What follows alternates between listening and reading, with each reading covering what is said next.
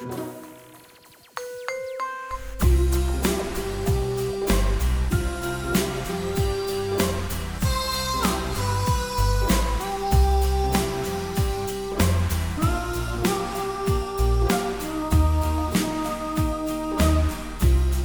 Dave. Hello, Ollie. Joyo Noel. Oh, good King Wenceslas. Ah, Isn't it's it Christmas. exciting? It's Christmas. Welcome to Sustainable.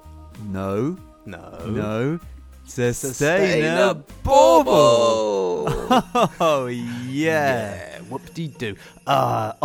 Yes. I hate Christmas. Do you? Yeah. Oh, that's a shame. It's a corpulent capitalist orgy of destruction, misery, and animal death. Exactly. That's what makes it great.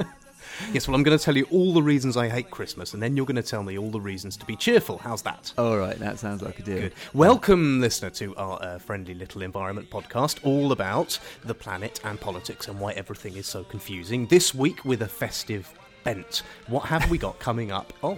Well, we are going to have a quick run-through of some of the normal features relative to this week. So we've got some Arctic melting and some fracking and some government being numpties about solar, all the usual.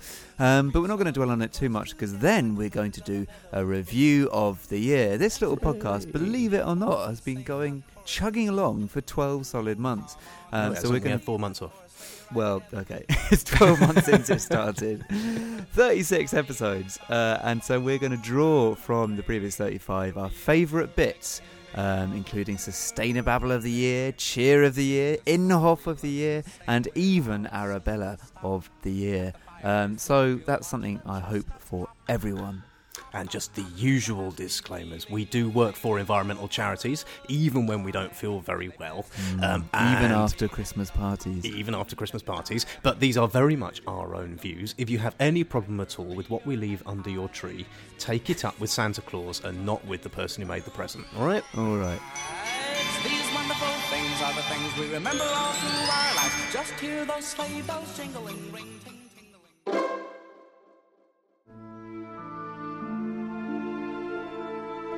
Right, suppose we better do this, get it done. This is the Sprouts, isn't it?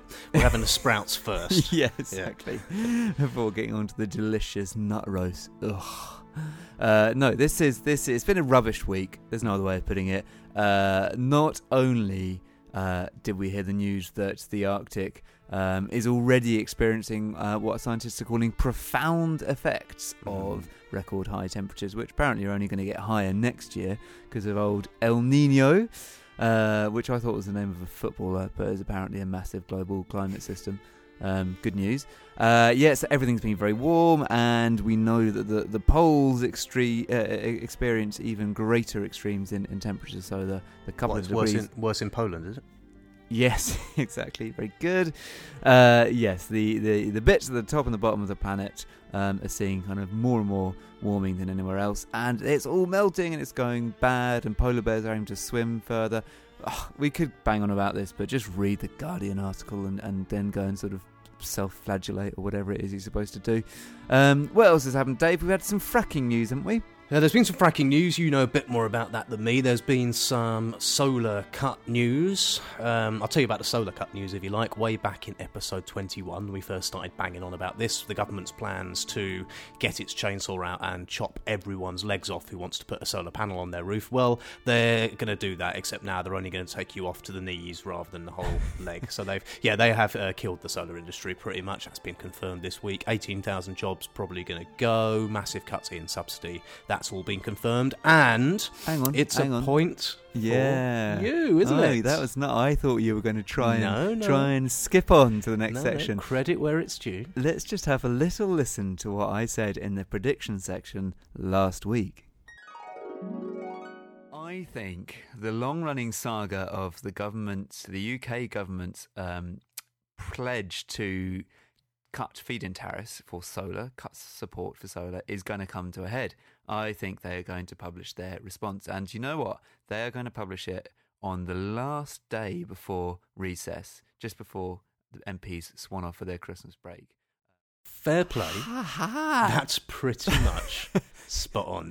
Congratulations and celebrations. They did, didn't they? They snuck it out. There was that massive... What they do this... You're so right. They do this every single year. They bring out, on the last day before home time, they bring out in one massive watch, they release everything. So they just chuck out this dispatch of documents of all of the things they've decided, and they've snuck them out, and then they go away. So in there was stuff about there's going to be another badger cull. That's going to happen again. And they've reviewed the bedroom tax, and they've concluded it really hurts people. So they put out a thing about that. Horror. And they announced some stuff about fracking. What did they announce? Well, they said, having done several U-turns on this during the course of the year, they said that they are now going to let frackers drill underneath national parks and areas of special scientific interest, but not through them. So you can have rigs lined up around the border of the South Downs, and then drilling downwards, and then doing a U-turn, doing a right-hand turn, and going underneath these places and doing explosions under there. So that's got people all a bit upset. It's totally fine, isn't it? Absolutely fine, yeah. I feel like fracking has been our constant companion during our first year of Babble. Way back in episode 2, we looked at fracking, episode frack. And it's been all the way through the constant murmur of politicians wanting to come and frack your ass has been going the way. Your ass in particular. Although now they're not going to frack your ass in particular. They're going to stand 2 feet off to the left of you. They're going to drill under the floor, and then they're going to frack your ass from underneath, as opposed to just coming in and fracking your ass from the side. I suspect your ass won't really know the difference. Long-range ass fracking for me. Yeah. Yes, well, although it has been our constant companion in terms of talking about it, it's worth noting that 2015 has been another year where there hasn't been any fracking in the UK. So, kind of good news on that front.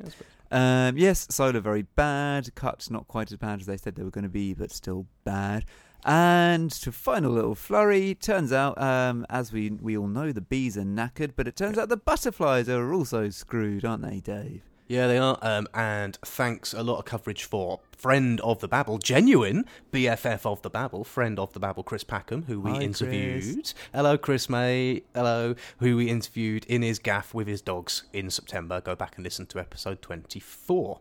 And he's been giving the not too cheery news that 3/4 of Britain's native butterfly species are buggered, basically. They have declined over the last 40 years, and some of them are in real bother. And we talked about this back in episode 10, I think, all. We had Little Barney about it, about the pretty animals and the non-pretty animals.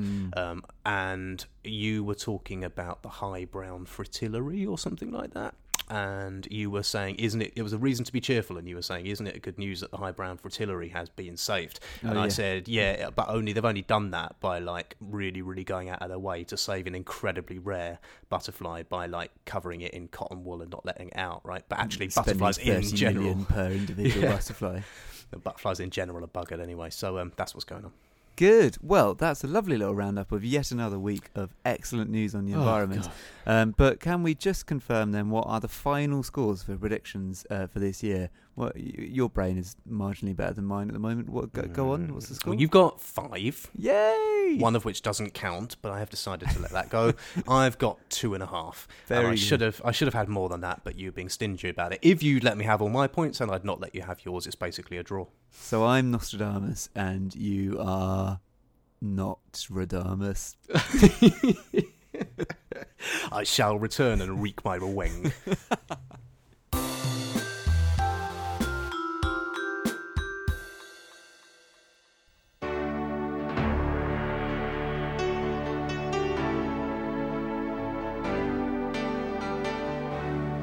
God, so look, we're not supposed to be miserable about stuff, are we? Because it's Christmas! Yay! Which is the annual festival of being happy for no reason, right?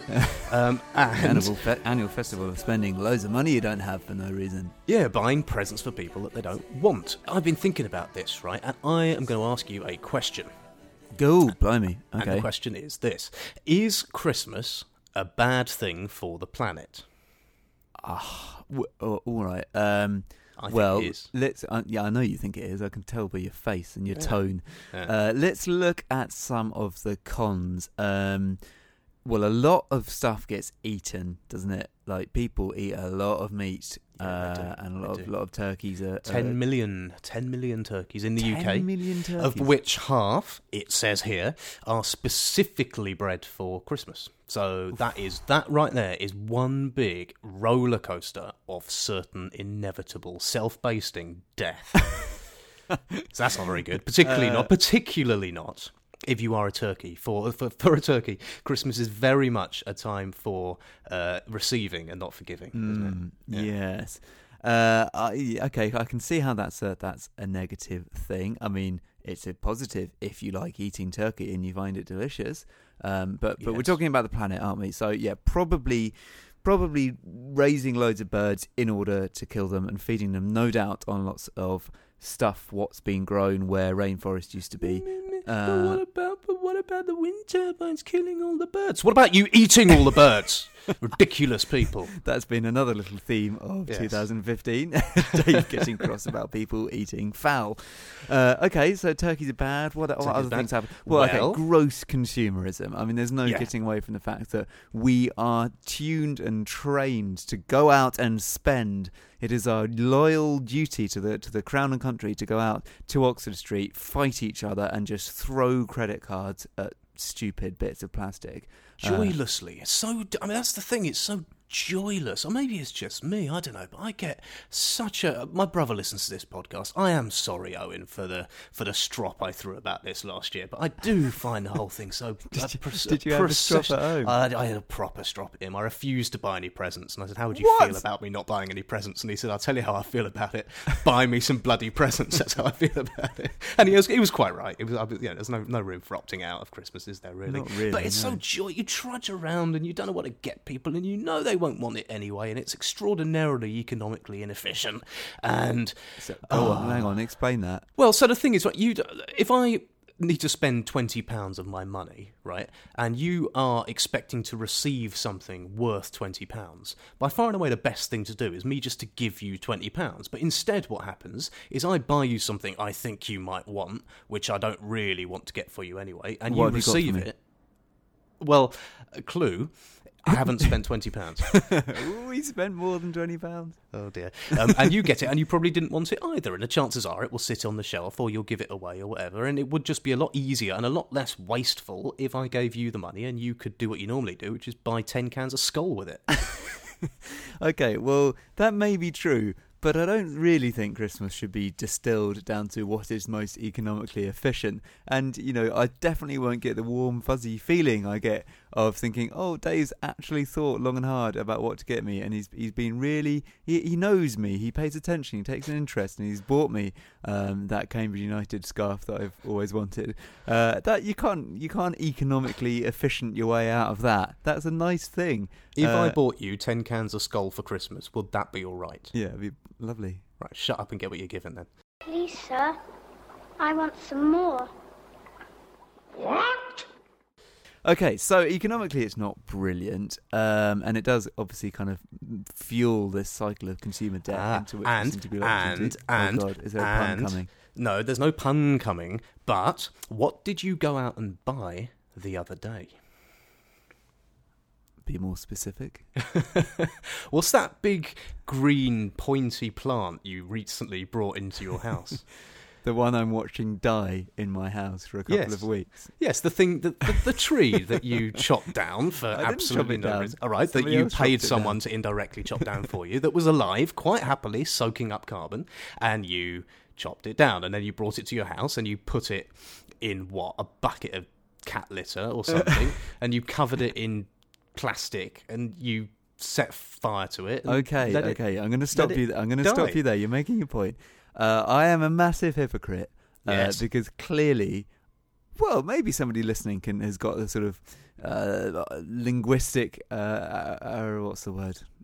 Skills? Gymnastics. Words? The linguistic words? the Is that word, skills? the word Yes. skills Yes. to get out of this. Probably that they don't exist. I don't think there is a really sustainable argument for having a No. Christmas tree in your house. No. I have a Christmas tree in my house because I really like Christmas trees and the nice smell they make, and it makes me feel nice and all Christmassy. I did go... Is that the smell of death? That's basically the smell of a Christmas tree dying. How do I And mute it's you? Tears. Christmas Get you tree off this tears. sodding That's podcast. what it Where's is. the It's mute button? basically it's exactly the same as like if you had a child hanging on a hook in your room, and then like as they were crying, you were saying like the smell of crying child. That's basically the same thing as a tree. Okay. Well, I never don't want like to go to Christmas Christmas very at your house. You must be awful company.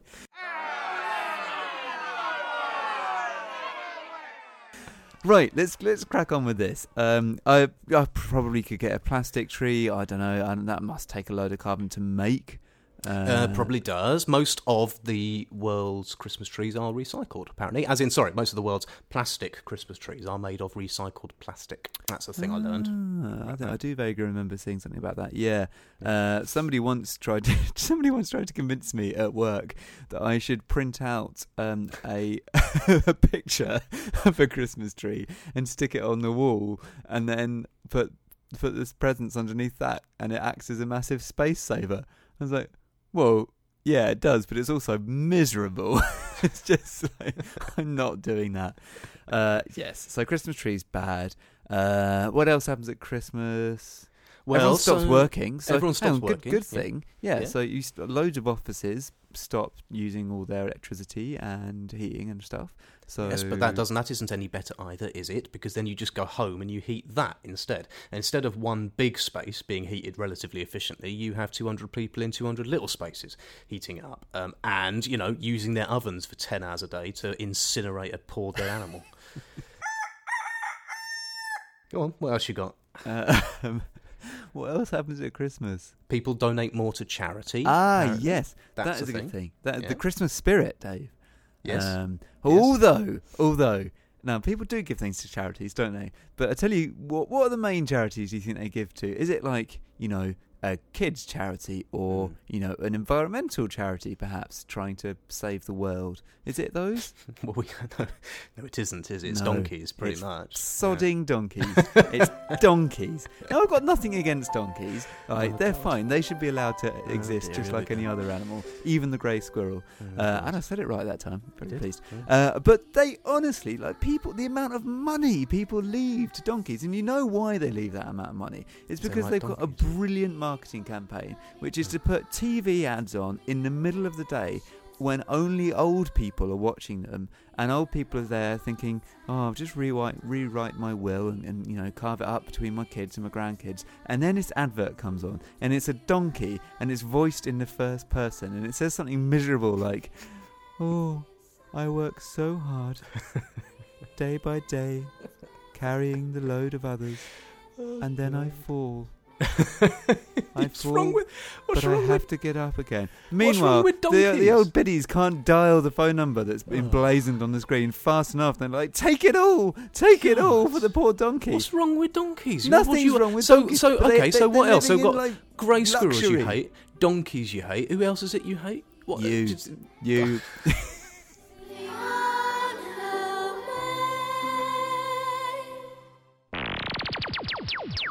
Yeah, so look, it is pretty bloody difficult, I think, all told, to consider Christmas to be anything other than a terrible orgy of planet-destroying, joyless, empty, vacuous, economically inefficient, terribly dressed, stinky, argumentative tat. Still, so have a very, lovely very time, nice everybody. time.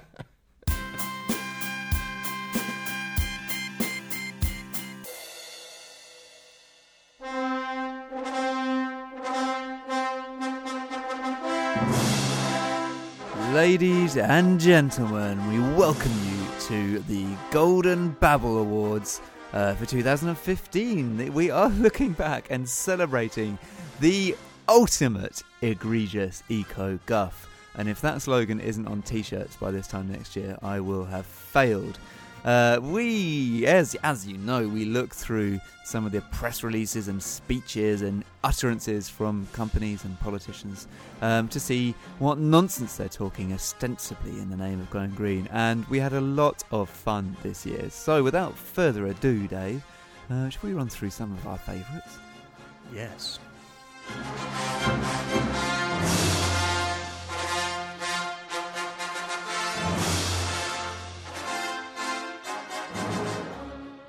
So we have picked one runner-up of the Babble of the Year and one winner, and we're going to play little clips of them both for you because we're lazy and we can't be bothered to do anything new this week. Because we are conscientious and we have your listening pleasure as our foremost priority. Exactly. All right. So the runner-up for Sustainababble of the Year was episode 11 when we talked about Earth Hour. What a load of nonsense. Oh God, play the clip. Sustainababble of the Week. So, Sustainababble of the Week. Every week we have a little look at the egregious eco-guff out there, the nonsense spoken in the name of going green. And while we've always been having a bit of a pop at governments and companies and oil drillers, etc., there are some other slightly more surprising people who've been babbling this week. Dave? Yeah. It's been Earth Hour this weekend, which is the thing that, well, let's have a listen. We are the first generation to feel the impact of climate change and the last generation that can do something about it.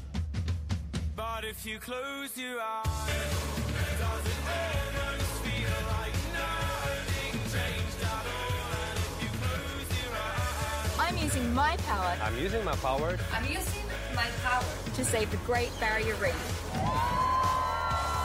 I'm using my power. I'm using my power To raise children's awareness about the environment. to make our city more sustainable. To help business go beyond the hour. To save my forest. To save our home.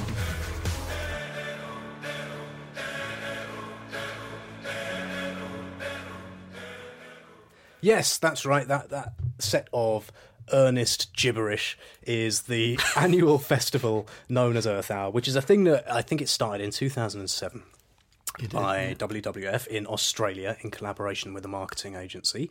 And what it does is it gets everyone to turn off the lights for an hour, and it picks out. It started in Australia, so I think the first sort of things they did were like, turn off all the lights on the Sydney Opera House and the Sydney Harbour Bridge and all of that sort of thing. And the idea being that you make a big kind of visible show of people's willingness to do something about climate change, right? And it's got bigger and bigger, and this year all across the world people were doing it. So you had the Las Vegas Strip turn its lights off, including the fake Eiffel Tower, and the real Eiffel Tower turned its lights off, but only for 5 minutes because, It's the Eiffel Tower, isn't it? No. It's Eiffel Tower, yeah. And, Red Square went dark and all of that sort of stuff.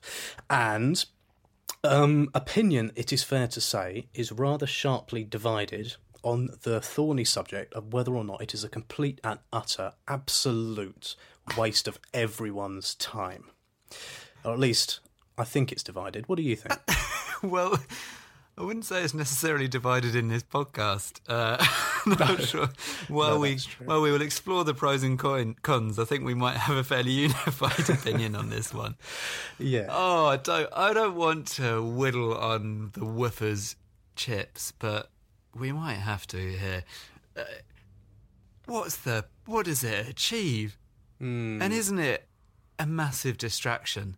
I mean, okay, I like, that in their defence, they say it's a symbolic thing. It's not. I went on their FAQs just now to see how much carbon they've saved since they started the event by getting people to turn their lights off. And they upfront say this is not a carbon saving or emissions reducing event. It's symbolic. It's like, okay, well, all right, fair enough then. So they're hoping that everyone thinks deeply about the planet and their impact on it, I guess, when they switch their lights off or when the Eiffel Tower switches its lights off for 5 minutes.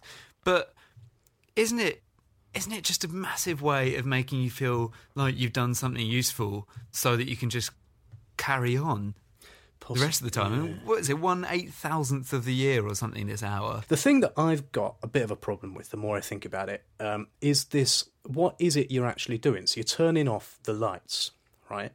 And it's like going to bed at night or something. Yeah. Or shutting your eyes, right? And how, or being a towel, just sitting in the dark.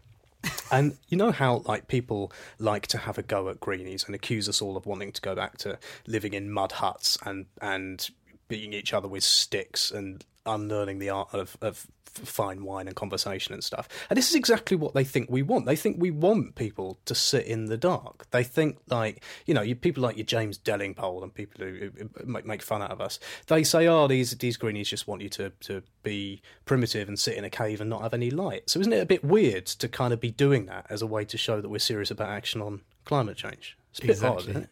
Yeah, it's really, really odd. Oh, every time I hear that, it makes me sick. Yes, Earth Hour. Well, fear not, Earth Hour will be coming round again next year, so God. we will have plenty of time to turn the lights off and look at stuff in the dark. Put the date in your diaries, but don't put it on your electronic diary because you'll have to turn it off. Very good. Okay, well, this is the moment everyone's been waiting for. Dave, do you want to? Hang on, drum roll.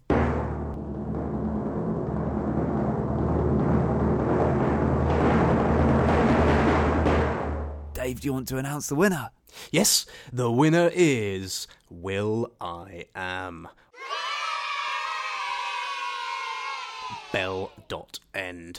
Celebrity doofus. So back in episode 9, I still consider this to be absolutely extraordinary, and because this is just a prime example. When I was talking to that BBC journalist, when I was doing that, about Sustainable, when I was getting all the publicity for the when I did that, I said team to him, player, aren't there? There's no I in team, but there is a U in douchebag. When I was talking to that journalist, I told him that this is exactly the example of sustainable eco guff. What it is, we'll have a listen. Right off. And what have we got this week, Dave?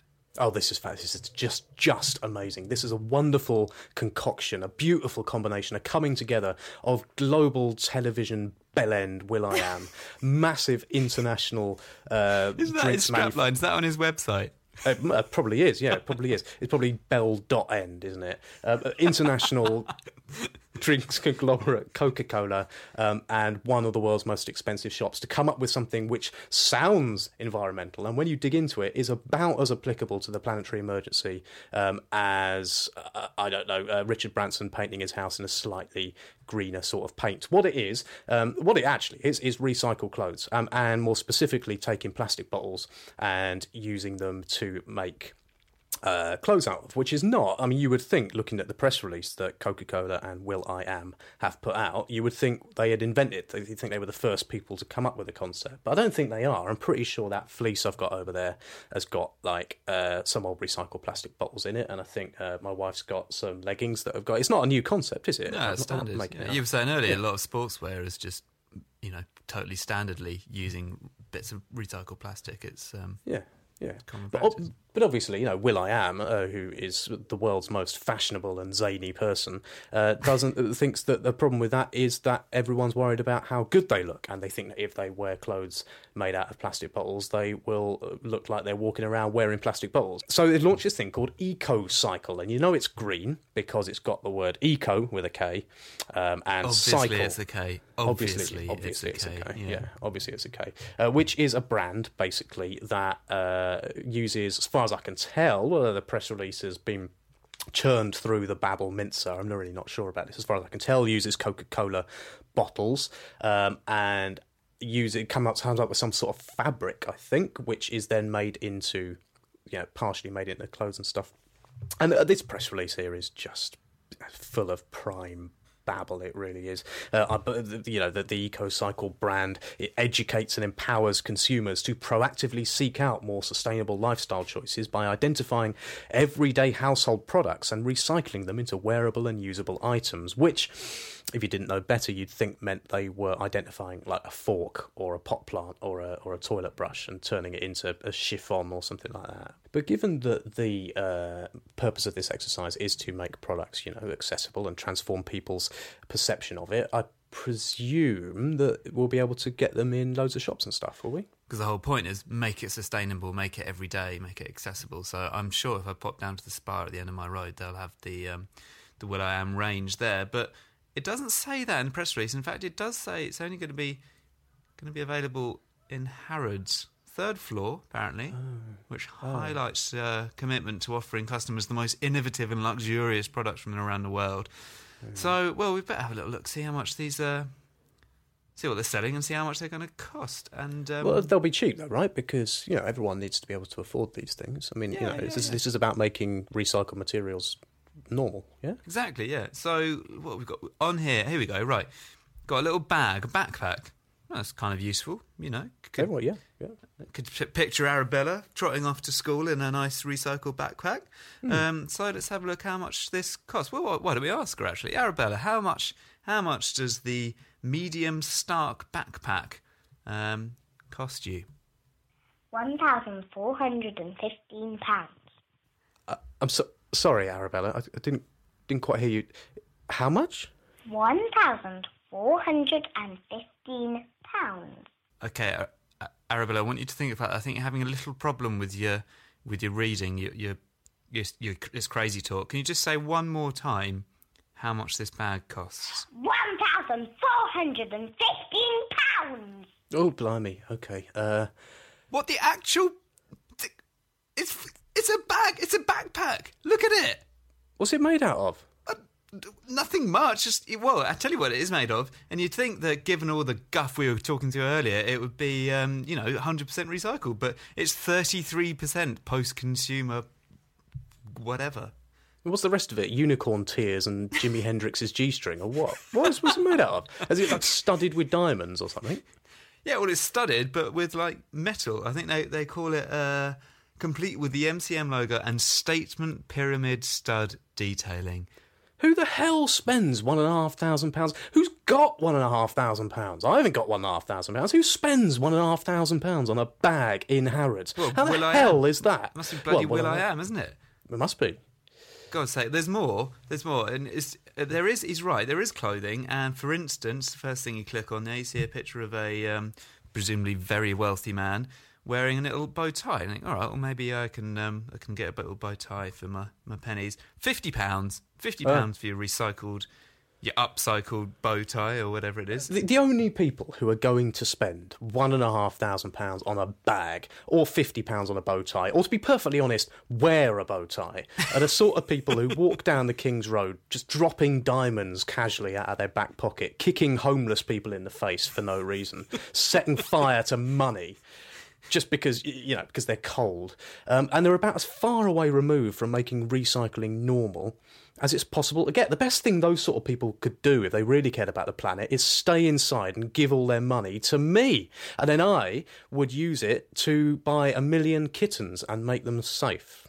Well, you are inevitably going to turn into one of those crazy cat sort of old men who smells of cat wee and don't realise it. But that's beside the point. Into?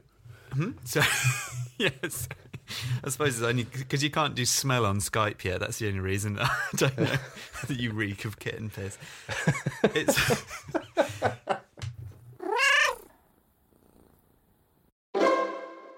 oh man, Oh, God, still does it, doesn't it? I just love it. It's still there. I had a check the other day on the Harrods website, and You're doing some Christmas shopping, were you? that's right. Well, I thought, see if they sell Skull, and I had a check, and it's all still there. All that stuff, all that guff, Wow. It's still selling for these bow ties for £50 made out of a sliver of plastic, and the medium Stark backpack is still there, being sold for £1,500 or whatever it is.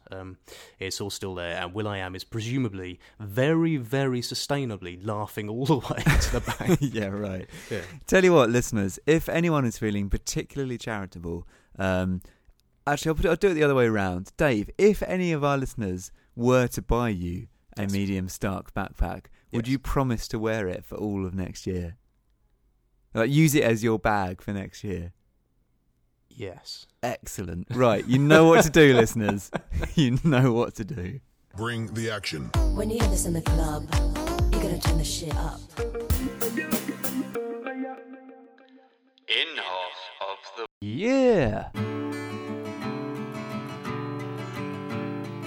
Folks, I'd like to sing a song about the American dream.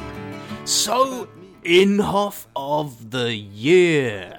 I mean, I suppose it's Inhofe, really, isn't it? Given that, it's his section. But Pretty much, yeah. We should say, actually, we never did this. We need to give thanks to our friend Tom Pashby, who I think was the guy who came up with the concept of rebranding Complete and Utter Nasty Toe Rag of the Week, which is how this started out, Inhofe of the Week. It wasn't our idea, it was a listener. Thank you, Tom. Yeah, don't think so. I think it was Tom. Oh, so thank thanks, you, Tom. And Inhofe of the Week and Inhofe of the Year, as you will know, regular listener, is named after American Senator Jim Inhofe, who is a douchebag, complete and utter nasty toe rag, and not a douchebag because I found out what that is. And he actually did it this year just to prove what an Inhofe he is. That he took a snowball into the Senate to prove that global warming isn't real. And as David Turnbull pointed out to us in episode 30, this guy's actually in charge of loads of environmental stuff in America, so it's kind of troublesome. Anyway, we named the section of our podcast after the person who has been the most irritating and awful and terrible on the environment. And this year, it's got to be, hasn't it? It has got to be Donald Trump. While people behind me are going insane, I'm an asshole, yo, yo, yo, yo. I'm an asshole, Good morning. Today, I'm very proud of myself. You go over to China. China. You take China. China. I love them. Donald J. Trump is calling for a total and complete shutdown of Muslims entering the United States until our country's representatives can figure out what the hell is going on. I believe there's weather, I believe there's change, and I believe it goes up and it goes down and it goes up again, and it changes depending on years and centuries. But I am not a believer, and we have much bigger problems. I talk about global warming. To me, the worst global warming, and I mentioned this to you once before, is nuclear warming.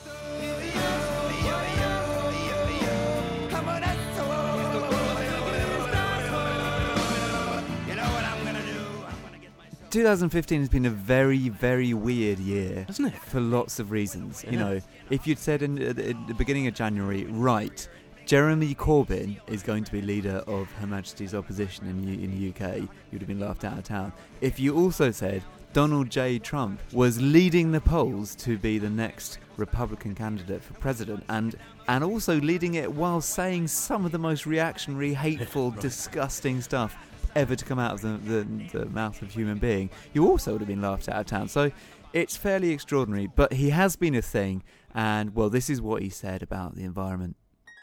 We could have picked pretty much anyone this week, but we had to come back to our old favourite. You stick with what you know. If politics in this country has taught us anything, it's to stick with what you know, and so we're doing that. And our Inhofe this week is your man, soon to be president of the free world, Donald Trump.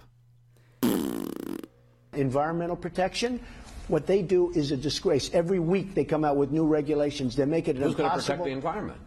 We'll be fine with the environment. We can leave a little bit, but you can't destroy businesses. We'll be fine with the environment. We can leave a little bit, but you can't destroy businesses.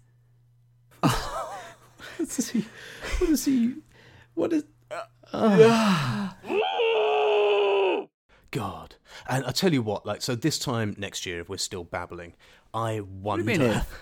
We're going to have a staff of 20 in a weekly slot on I don't know, telly. I'll tell you why because if this time next year Donald J. Trump is president of the free world and all-round most important person alive, I am going away. Yeah, we'll probably be disappeared, won't we? We will be disappeared. For not being Trump devotees. Yeah, crikey Moses. Let's fingers crossed, eh? Perhaps we should do a prediction. Prediction for 2016. Donald Trump will win the presidency. There you go.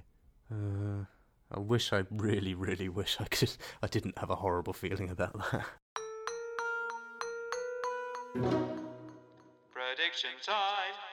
Well, that brings us rather nicely on to prediction time. So we do have a slot every week which Dave doesn't like because he's not very good at it.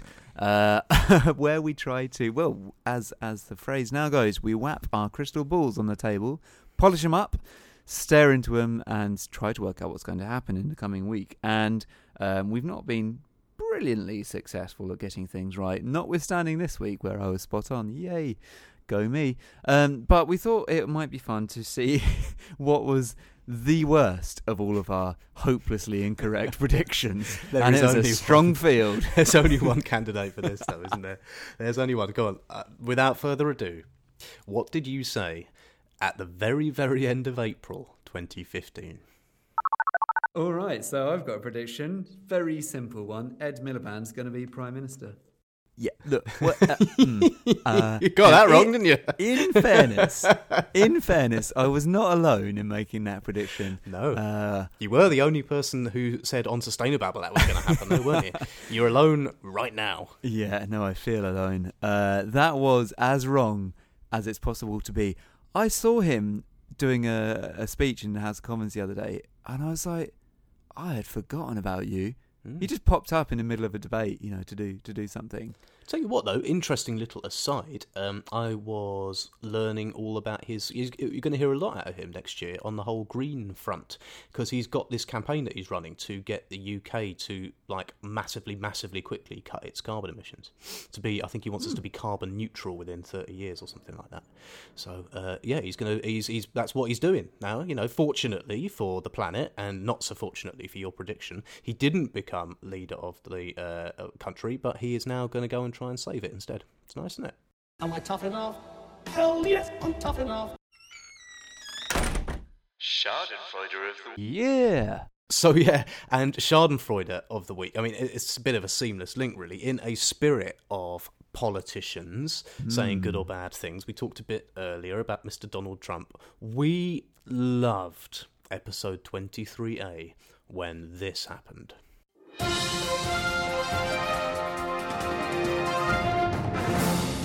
Turnbull in, Abbott out. Australia is to get a new Prime Minister, its fifth in 8 years, after a successful leadership challenge in the ruling Liberal Party.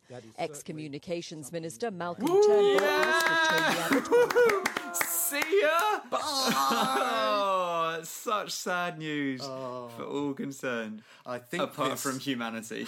I think this calls for a little bit of this. Schadenfreude of the week. We devoted an entire little mini episode to laughing at Tony Abbott, scourge of the babble. Back in episode 18, we talked about him and this horrible stuff he was saying about coal. And he's cropped up about 2 or 3 times as an absolute toe rag, right? Yeah. And then one day he got the boot. It was this sort of wonderful coup that happened in Australia where they just every now and then get fed up and get a new leader. And just knife their colleague in the back and say, fair dinkum, and get another one. And he got knifed, didn't he? Got rid of him. He's gone. He really did. I remember that so fondly. It was one of the few episodes we've done where we've been in the same place. Yes. And we were just sitting in my flat laughing and laughing and laughing because he had gone. It was wonderful. A brief moment of unbridled joy in this otherwise slightly gloomy year. And also, who was the other one? Your Canadian. What's he called? Harper. Harper, he's gone. Yeah, so he went as well. So it was quite for a while there until the rise of Donald J. Trump. It was looking like you were starting to not get very far this year if you thought climate change was a beastly, awful, made-up thing that was anti-scientific. It looked like that the public was losing interest in that sort of politician. But then Trump happened, didn't it?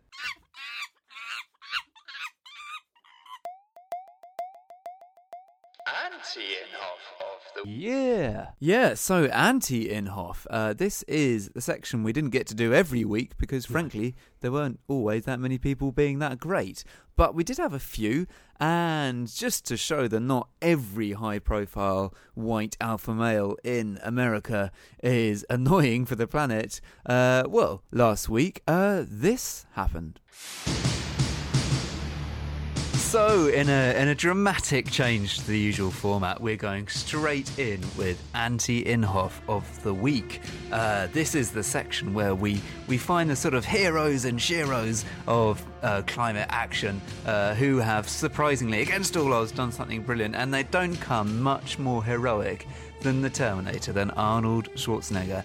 Oh, what's he said, Dave? Oh, I love Arnie. So, Arnie used to be an incredibly large muscle box who went around punching people in the face and getting paid for it, right? And lifting weights and having a very small willy. Now, wow, gosh. Yeah, okay. Don't you remember the Spitting Image song? Hang on, I'll play a bit of it. I make all the girlies sigh. I am physical perfection, but there's one thing makes me cry. Yeah, my belly is tiny. My thingy is terribly small. Yes, he did all of those things, and he was a very fine actor. He was dog shit, but he was a pretty decent governor of California, so he turned his hands, as everyone knows, to governating, didn't he? And he was the boss of California for how long? 8 years, was it? Something like that. Something like that, long time. Yeah. And one of them things that people maybe do or don't know about Arnie is that he's proper green, isn't he? Yeah. Yeah, he's done a huge amount of solar. He's done a lot. I mean, admittedly, it's California where solar makes a hell of a lot of sense. He's done a lot to incentivise clean cars. Is that by going up to people with dirty cars and threatening to punch them in the face? Yeah, I mean, I imagine nudge theory doesn't really apply with Arnie, does it? It's more thwack round the face theory until you do what I say. Right? Wrong. So he did that. He was well into the whole sort of emissions trading thing, which they got going in California. Anyway, he's a big old greenie, and he's not afraid of talking about it either. He's not one of these shy greenies. He's not really shy anything, is he? Like you or I. He doesn't hide his light under a bushel like you or I do. He goes out and he talks about it. And what he's been talking about last week is the big Mahusive climate shindig in Paris, which we're going to talk about in a bit. And he's been over there, hasn't he? He's been there. He's been there where you're going. Yeah, he's been there. People have been furiously trying to take selfies with him. But more importantly, he just did this sort of motivational speech, which, I mean, any speech by Arnie's going to be motivational. But he sort of dispensed with the humdrum of, emissions this and ratchet mechanism that. And he just... Oh, hang on, I'll sexy ratchet mechanism music. Oh, lovely. Yeah. Oh, man, that's so good. Hence my words. And he said, anyway, he stood up and he said in a way that only Arnie can, I know there are cynics around here. He sounds a lot like you. I know there are cynics around here when you walk around Paris that say there will be no treaty, that there won't be a Kyoto 2. There will be nothing like that, nothing that will be enforceable or that will have any teeth. Or simply that they say it is impossible. At this point, he unleashes all hell. Ladies and gentlemen, I have heard the word impossible my entire life. I never, ever listened to the naysayers. I eliminated the word impossible from my vocabulary. So when people say that it can't be done, I did it. Yeah, Arnie. Yeah, that's right. That's what you can say when you're the size of a house. What the hell did you do to him, man? I did nothing. The pavement was his enemy. Oh, yeah. Love Arnie. Go, Arnie. The thing I love most about it, I mean, it's not like Arnie was the only person this year to stand up and say great stuff. You know, Al Gore did it, Caroline Lucas did it. Loads and loads of people have said really good stuff. It's the way he did it. It's the fact that this Austrian muscle box just stood up and said, I don't give a what you think, and then proceeded to say why, if you don't sort out climate change, he was essentially going to come and lamp you. And I loved it. I absolutely loved it. It was exactly what was needed for. This was the first week of the Mahusive climate shindig in Paris, and it was exactly what was kind of needed to just give it that bit of glitz. It's good fun, wasn't it? Reasons to be cheerful.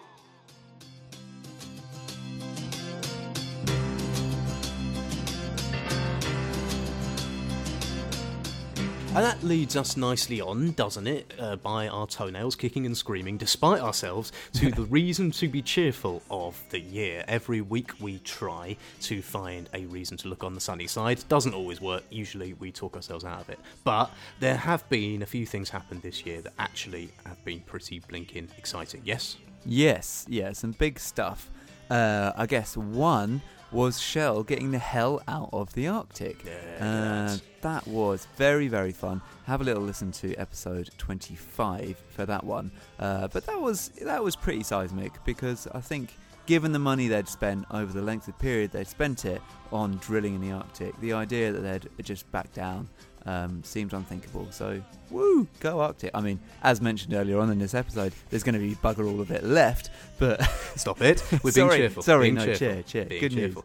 news. We had the thing that about, when was it? I can't remember when it was, but apparently it's looking like, and this has been borne out in recent days, maybe global emissions have peaked. So a couple of years worth of data now suggesting that maybe we're, not making it much worse at the moment. Small caveat though. That was power sector emissions. Power sector emissions, but no, there was something more recent. The International Energy Agency said maybe it looks like in general that's happening. So I know, but and it's too early to tell anyway. But still, reason to be cheerful. But I think we probably have to wrap the whole thing up. We talked last week about the Mahusive Climate Shindig in Paris, where Ol had just come back on the train and was extremely tired. And we said we'd give a bit more detail about it. Well, actually, we aren't going to give a massive amount more detail about this now. What we're going to do in a couple of episodes' time is we have an interview with someone who knows a lot more about it than we do, who's going to tell us all about it and whether they think it's a good thing. So stand by for that. But suffice it to say that at the end of a year of sort of ups and downs for the climate, to have actually had 196 world leaders all in one place, all agreeing that they would try to keep global temperatures to 1.5 degrees, which basically essentially means leaving most coal and oil and gas in the ground, and doing that and celebrating it and cheering about it and it being this massive kind of moment, I think it just felt like a good thing. And there are a lot of problems with it, a lot of problems with it, don't get me wrong, but it's hard to be totally grumpy about it. I totally agree. I think if you'd said at the beginning of the year that this was what Paris was going to look like in terms of its outcome, we would have grabbed it with both hands. So I'm determined to see the sunny side of this, and it is, I think, an excellent way to round off an often cheerless year with a bit of hope and inspiration for the future.